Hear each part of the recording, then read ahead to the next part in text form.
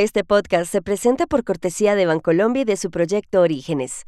Esta iniciativa resalta la labor de hombres y mujeres que inspiran y que a través de la inclusión y la sostenibilidad han llevado bienestar y progreso a sus comunidades en el campo colombiano.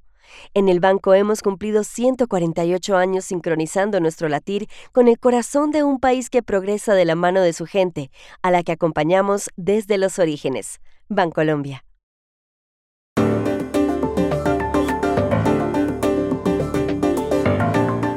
El famoso escritor checo Milan Kundera murió el martes en París, según se supo ayer. Tenía 94 años. ¿Cómo se tradujo su obra al español? Les tenemos la historia. El estado mexicano de Guerrero vive una ola de violencia preocupante y la alcaldesa de la capital estatal ha aparecido en un video con un delincuente. ¿Qué está pasando? Marty Baron, legendario exdirector de The Washington Post, ha dado pie a una gran polémica en Estados Unidos por defender la objetividad en el periodismo. Hablamos con él. Hola, bienvenidos a Y esto no es todo, el podcast del Georgetown Americas Institute de la Universidad de Georgetown en Washington, D.C. Soy Juan Carlos Iragorri, desde Madrid. Soy Paz Rodríguez Niel, desde Buenos Aires. Soy Jorge Espinosa, desde Bogotá. Es jueves 13 de julio y esto es todo lo que usted debería saber hoy.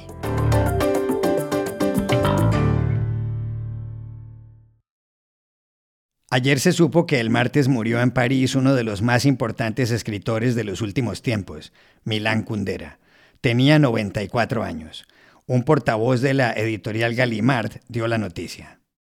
Kundera había nacido en Brno, entonces Checoslovaquia, y hoy la segunda ciudad de la República Checa. Una de sus primeras aficiones fue el piano, instrumento que tocaba muy bien su padre. Después cambió de rumbo y se dedicó a la literatura. En su juventud se afilió al Partido Comunista. Luego vivió de cerca la primavera de Praga, cuando desde el gobierno el reformista Alexander Dubček quiso dar más libertades en aquel 1968, pero la Unión Soviética invadió el país y el sueño se acabó. Para entonces Kundera ya había publicado 2 de sus novelas, La broma y La vida está en otra parte. Más adelante, en 1975, se instaló en París. Y 6 años después, el presidente François Mitterrand le concedió la nacionalidad francesa. En Europa, y Kundera fue un hombre de cultura europea, hubo ayer varias manifestaciones de duelo. Una de ellas tuvo lugar justamente en el Parlamento Europeo, cuya presidenta, Roberta Metsola, pidió en memoria del escritor 1 minuto de silencio. Oui, on peut faire un instant de silence juste pour un petit peu de temps.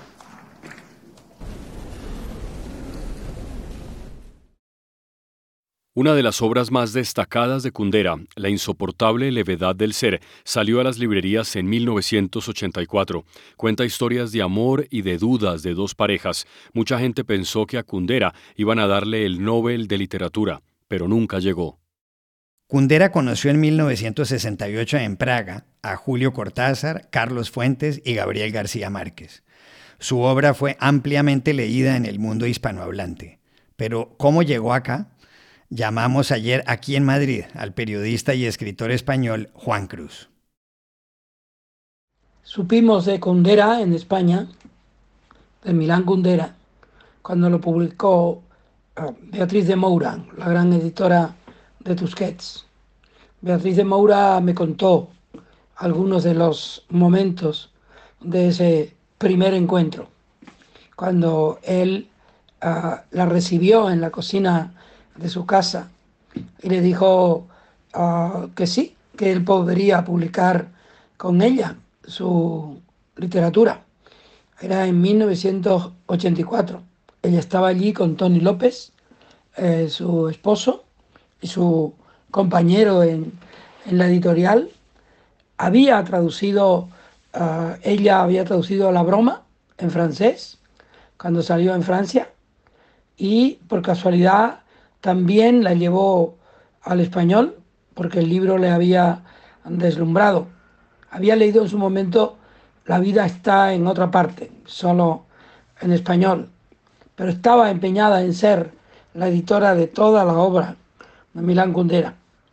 Él la sometió, decía ella, a un tercer grado.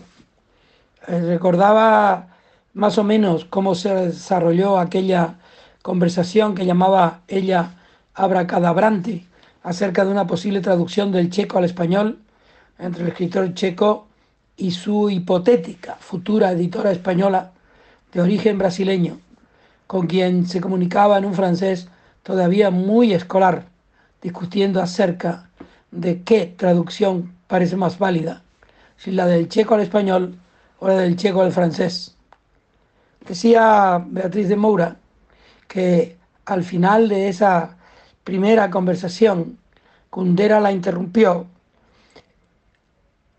secamente, preguntándole a bote pronto, pero de mi obra, ¿qué ha leído usted realmente?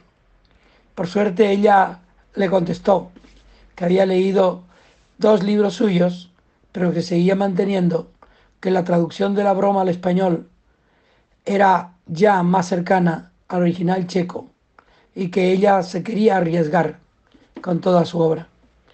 Para mí, el testimonio de esta mujer, de Beatriz de Moura, es el testimonio de una apasionada que luego fue la que más hizo por Kundera en castellano.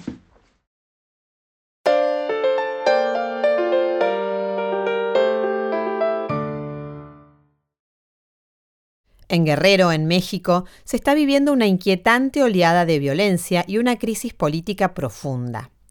Ese estado, que queda en el suroccidente del país, en la costa pacífica, tiene un área de 64.000 kilómetros cuadrados y 3,5 millones de habitantes.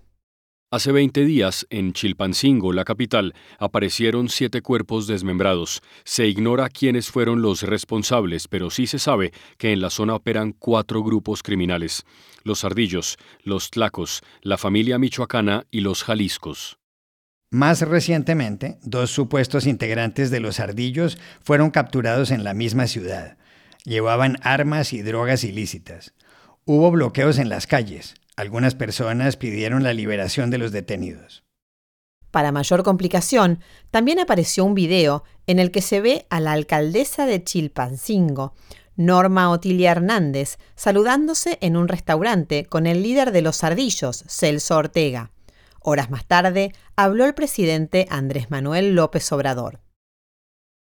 El modus operandi de estas bandas inició cuando el pueblo estaba completamente abandonado.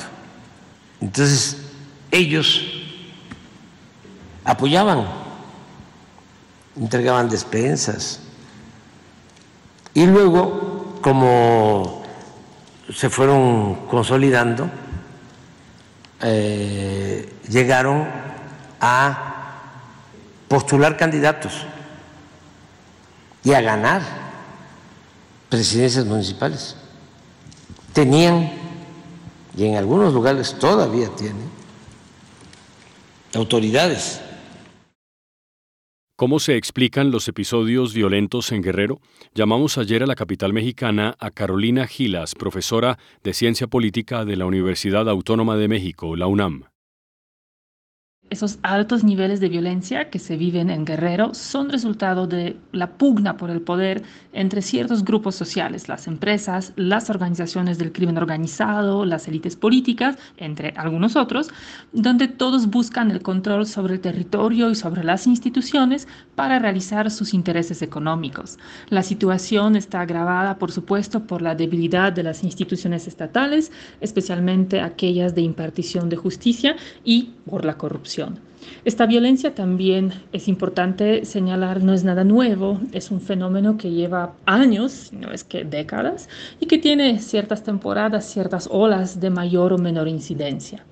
Ahora me parece que la declaración del presidente López Obrador pues no dice nada nuevo, nada que no se supiera sobre la penetración del crimen organizado en las estructuras estatales y sobre la situación particularmente grave hoy día en Guerrero.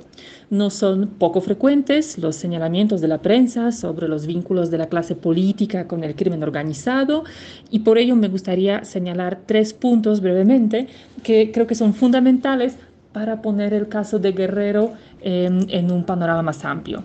Primero, la violencia no es solo a nivel municipal, aunque en efecto las autoridades municipales suelen ser las más expuestas, en especial en donde las capacidades institucionales suelen ser más frágiles, pero nadie se salva de las presiones de la incidencia de crimen organizado. Ayer precisamente el Tribunal Colegiado de Colima, un tribunal federal, anunció que va a trabajar a distancia por tiempo indefinido ante la ola de violencia, una ejecución de 2 personas afuera de su sede y ante actos de intimidación. Segundo, no es solo Guerrero y no es solo en relación con alguno o algunos partidos, como pareciera insinuar esa declaratoria. Guerrero, en efecto, es un caso grave, aunque no es único. El índice del Estado de Derecho en México 2021-2022, que publicó World Justice Project, coloca a Guerrero en último lugar como la entidad con menor adhesión al Estado de Derecho, pero la verdad las diferencias con otras entidades como Morelos, Quintana Roo, Ciudad de México, Estado de México son mínimas y México es un país con promedio nacional de impunidad de 91%. Y tercero, para cerrar, quiero señalar que la violencia en los procesos electorales en México está ampliamente extendida. En 2018, la consultora Etelect reportó 774 hechos delictivos con el saldo de 152 víctimas mortales. En los comicios 2021 hubo un incremento en 38% con 1.066 ataques y 102 víctimas mortales. Estas tendencias, la verdad, pintan un escenario altamente complejo para las elecciones de 2024, cuando el crimen organizado y otros poderes fácticos seguramente buscarán incidir en la contienda, poniendo candidatos y tratando de inclinar la balanza.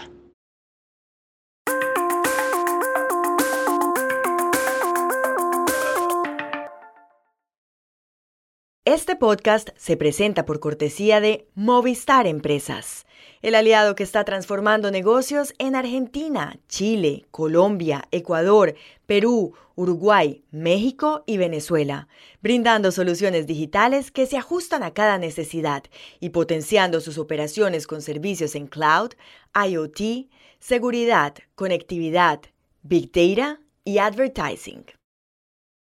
Y este podcast también se presenta con el patrocinio de Tecnoglass, el poder de la calidad. Tecnoglass es la compañía líder en la manufactura y comercialización de vidrios, ventanas y fachadas para el mercado de la construcción en Estados Unidos y el mundo. Para mayor información, visite nuestra página web www.tecnoglass.com.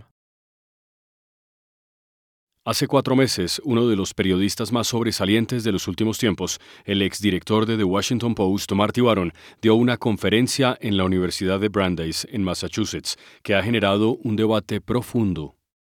Baron comenzó diciendo que la objetividad en el periodismo suscita mucha atención y que a su alrededor ha habido confusión y distorsiones. Y añadió: «Me dispongo a hacer algo terriblemente impopular en mi profesión en estos días: defender la idea». Marty Baron fue director de 3 importantes diarios estadounidenses: The Miami Herald, The Boston Globe y The Washington Post. Bajo su dirección, esos periódicos se ganaron un total de 18 premios Pulitzer. Quizás su investigación más reconocida fue en 2001 en el Globe, que destapó los abusos sexuales a menores de edad por parte de varios sacerdotes de la diócesis de Boston. Eso dio pie a Spotlight, que ganó el Oscar a la mejor película en 2015. El próximo 3 de octubre saldrá a la venta en Estados Unidos el libro de Baron, que se titula Collision of Power, Trump, Bezos and The Washington Post. Colisión de poder, Trump, Bezos y The Washington Post. Ayer llamamos a Marty Baron a Massachusetts y le preguntamos por qué defiende la objetividad en el periodismo, si, como dicen muchas personas, los periodistas y quienes no lo son tenemos opiniones, ideas políticas, formas de pensar. La verdad es que como sociedad dependemos de la objetividad en una gran variedad de campos, aunque sepamos que cada persona tiene sus propias creencias. Queremos jueces objetivos, queremos policías objetivos, queremos que los médicos y los investigadores médicos sean objetivos. Por supuesto tienen sus prejuicios, pero contamos con que dejen de lado esas opiniones preexistentes e investiguen las pruebas con honestidad e imparcialidad. Sí, hay jueces y policías que violan la norma de objetividad y sí tienen que emitir juicios igual que los periodistas. Sin embargo, creo que la realidad objetiva existe, que hay hechos. No todo es cuestión de opinión. Y para que una sociedad funcione bien, es importante tomar nuestras decisiones basándonos en la realidad y no abandonar la idea de realidad objetiva. Los periodistas tienen un papel esencial en todo eso. Como periodistas tenemos la obligación de buscar los hechos. Y para hacerlo con éxito, es preciso que mantengamos una mente abierta.